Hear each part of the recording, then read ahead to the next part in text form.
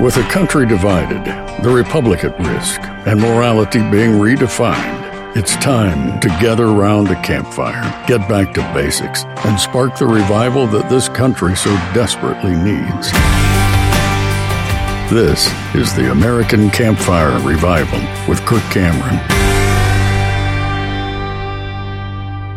Well, I was comforted with this today. I'm actually going to pick up a different book, and it's the best book of all. It's the Bible. It's the Holy Bible, and I read it usually about 2 o'clock, 3 o'clock in the morning. So if you wake up in the middle of the night too because you can't sleep, maybe your heart is troubled, or maybe you just had too much to eat, look at it as a time where God may be calling you to a time of joining Him, and maybe like me, you'll just meet Him in the living room and talk with Him. That's what brings me peace when my heart is troubled.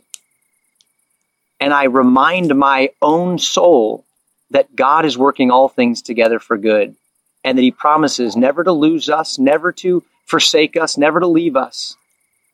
And He makes even better promises than that in the Scriptures. And I want to read those to you today because I read them last night. I'm reading out of Psalm 37. Psalm 37 is entitled here in this version of the Bible, "The Heritage of the Righteous and the Calamity of the Wicked." You've heard me say before that covenant keepers win. That is, those who are in relationship with God win at the end of the day. And covenant breakers lose.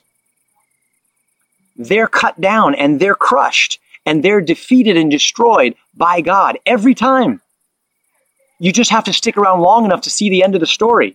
You know how it goes. If you just stop in the very beginning of the Bible where Adam and Eve rebelled against God and they were thrown out of the garden, you'd think, oh no. If you stopped right at the flood, you'd say, the world was just drowned. Oh no. If you stopped right at Israel being put into captivity for 400 years in Egypt, you'd say, oh no. But you know not to say, oh no, because you know that God's not finished with the story yet. And even when Jesus is crucified and nailed to a cross, the most innocent man who ever lived, unjustly murdered, you don't say, oh no, because Friday's tragedy was just the setup for Sunday's victory. The resurrection where God laughs at the foolishness of His arrogant enemies who thought that they had derailed the plans of God to reconcile the world to Himself, and actually defeated death by dying on a cross. The devil thought he had won on Friday, not knowing he had checkmated himself by killing the Lord of glory. Hallelujah! Can I get 10 people to just join me and say amen? I feel like I'm in a church right now. Check this out. I got to put on my glasses. Do not fret because of evildoers, nor be envious of the workers of iniquity, for they shall soon be cut down like the grass and wither as the green herb. Do you ever fret because of evildoers? I don't know about you, but I see evil on the horizon. I see it coming over and pouring down over the mountains, coming for the righteous and the good. And sometimes it is tempting to fret and to worry and be filled with anxiety. Do you ever feel that way? I know you do because you're telling me on social media.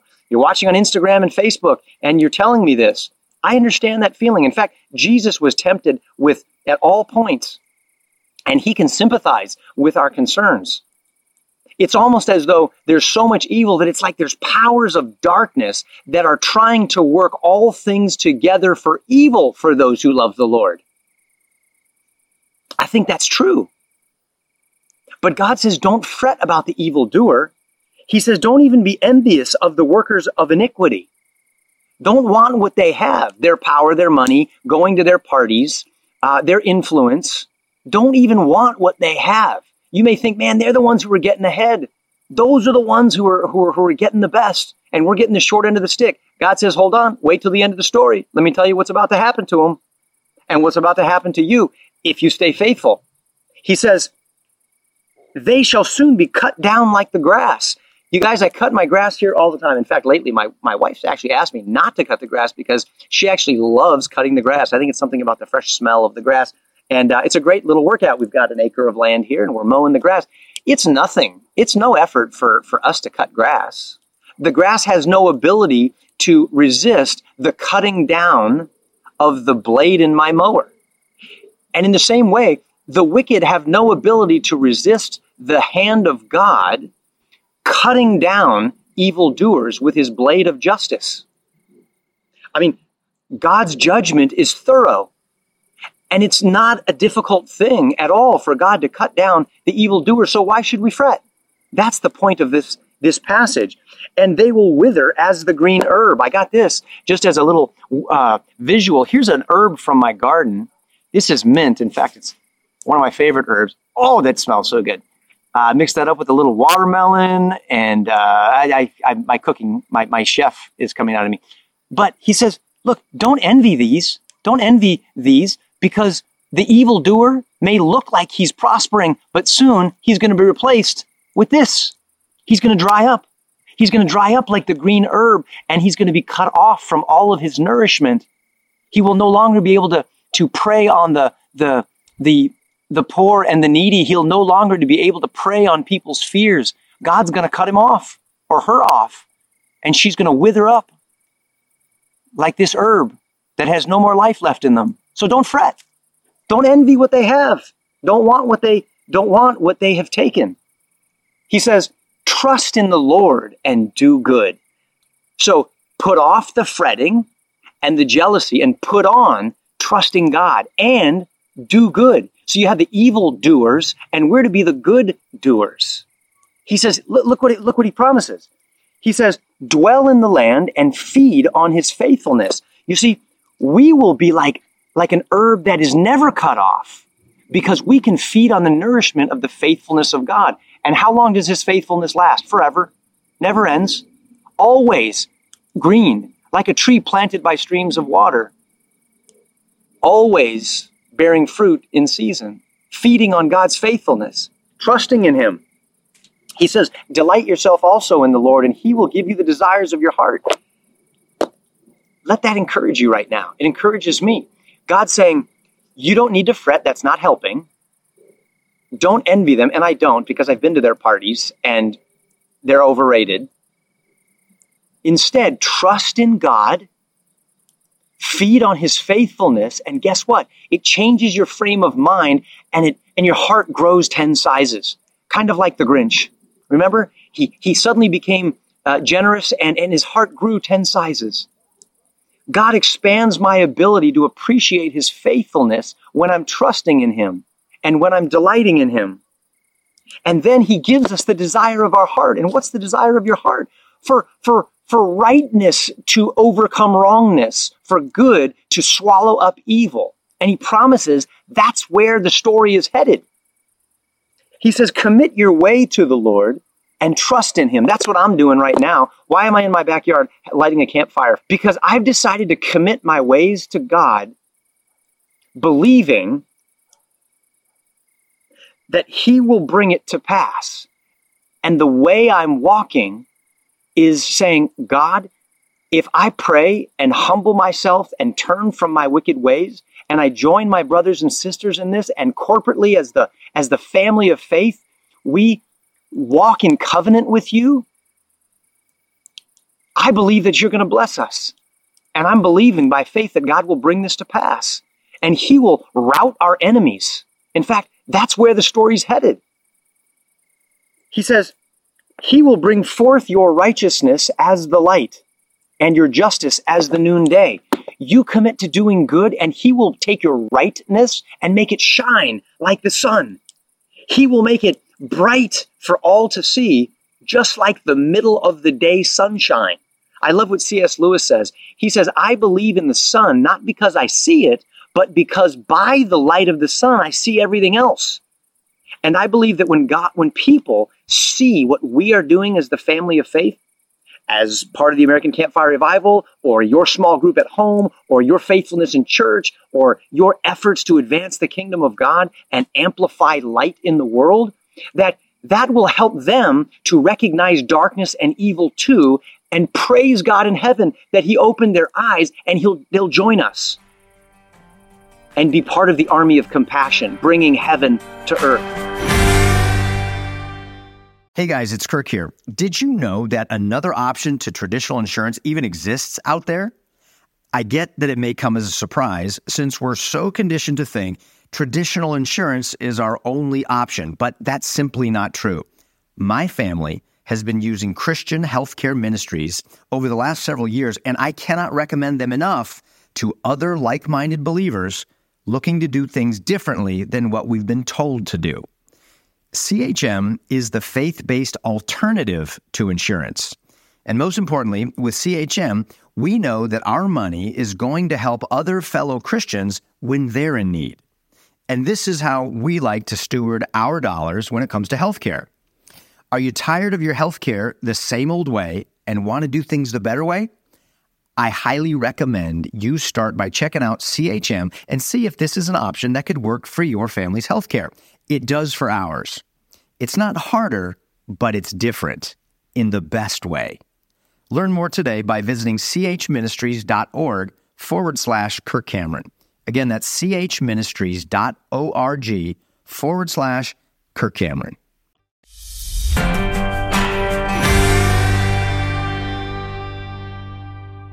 God is encouraging us here with these words. He's saying, don't fret.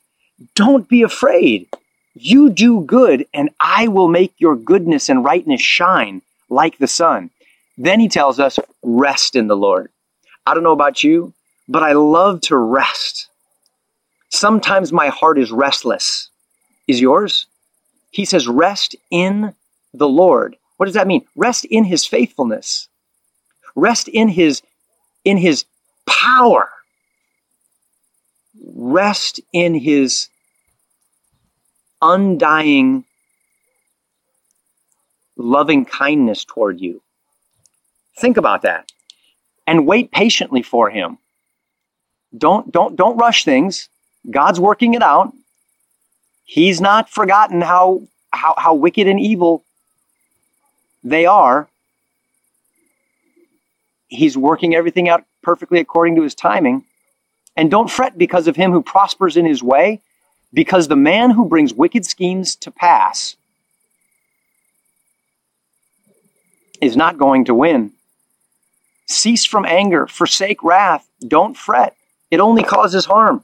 My friend Jay Younce, who has a beautiful podcast called Everyday Talk 24/7. He's one of my Gandalfs that give me wisdom, and I'm so grateful for him. If you haven't subscribed to his YouTube channel, you should. Everyday Talk 24/7. He's reminded me that God tells us that our bodies were not made for anger, and we're not made for the wrath that we feel inside. Righteous indignation at the right time for the right purpose, yes. But anger, just that low-level feelings of wrath and hatred, our bodies are not made for that. In fact, we're made to trust in God. We're made to rest in God. The Bible says we do that, and it's health to our body, it's strength to our bones. And here's why we can do it and feel confident. For evildoers shall be cut off, but those who wait on the Lord, they will inherit the earth. For yet in a little while, the wicked shall be no more. Did you hear that? It's just a little while, and the wicked shall be no more. Because God is a God of righteousness and freedom. Indeed, you will look carefully for his place, for the wicked, but it shall be no more. The meek shall inherit the earth and shall delight themselves in the abundance of peace. And I love this final nail in the coffin of the wicked. The wicked plots against the just and gnashes at him with his teeth. I see that right now. I see the wicked plotting against the good guys. I see it all over the media. I see it all over. I see it in so many different industries. In fact, I had coffee today with two friends. A good and just and kind and righteous friend is a doctor. he is a good man who has spent his life raising his family and helping people, and he was fired from his job because of a mandate that came down from the boss. I have another friend who is a pilot for 33 years. He's a good man. He's a great dad. He is a fine friend. He is a lover of liberty and a child of God, blessing people, the kind of person you want at your side. And he was just informed that he will be terminated because of his deeply held convictions and his love for freedom. Mandates that don't come down from God almost always produce bondage and death.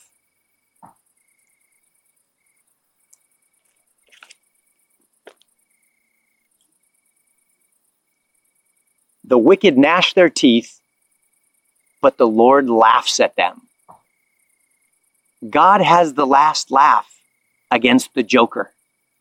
God is not fretting over the plans of a wicked government or corrupt organizations that rip people's freedoms away from them. God is not intimidated. He laughs, for he sees that their day is coming. The wicked have drawn the sword. They've bent their bow like they're about to crush the good guys, and yet their sword shall enter their own heart, and their bows shall be broken. You see, we have got God on our side, and we don't need to fear evil. He is the great soldier. He is the great lion. And he can cut down the evildoer. So we don't need to fret and be filled with wrath and anger. We can rest in the Lord, delight ourselves in him, and commit our ways to God. Do we need to fight against evil? Yes. Do we need to stand up and speak up? Yes. Do we need to do it quickly before it's too late? Yes. But while we do that, we do not need to be worried, because we understand that God is working all things together for good, including the defeat of evil and wickedness and the upholding of his children. We're just in the middle of the story, folks, and it's a nail biter right now. But think deeply about this. Read through this psalm yourself, Psalm 37. And let it sink into your heart. Covenant keepers win because God is their Father, and he has made promises to never leave us and to always strengthen and uphold us and help us. And he's got lots of skin in the game. His son died on the cross. Flesh was ripped out and blood was spilled to ensure victory and blessing and honor and glory for God and for his kids. So I'm not worried how it ends. I just want to be faithful in the chapter that God has placed me and you in. Hey, thanks for joining me again today at the American Campfire Revival. So God bless you. Thank you for listening to the American Campfire Revival podcast. Be sure to subscribe so you don't miss a single episode. If you'd like to learn more and join the movement, visit kirkcameron.com.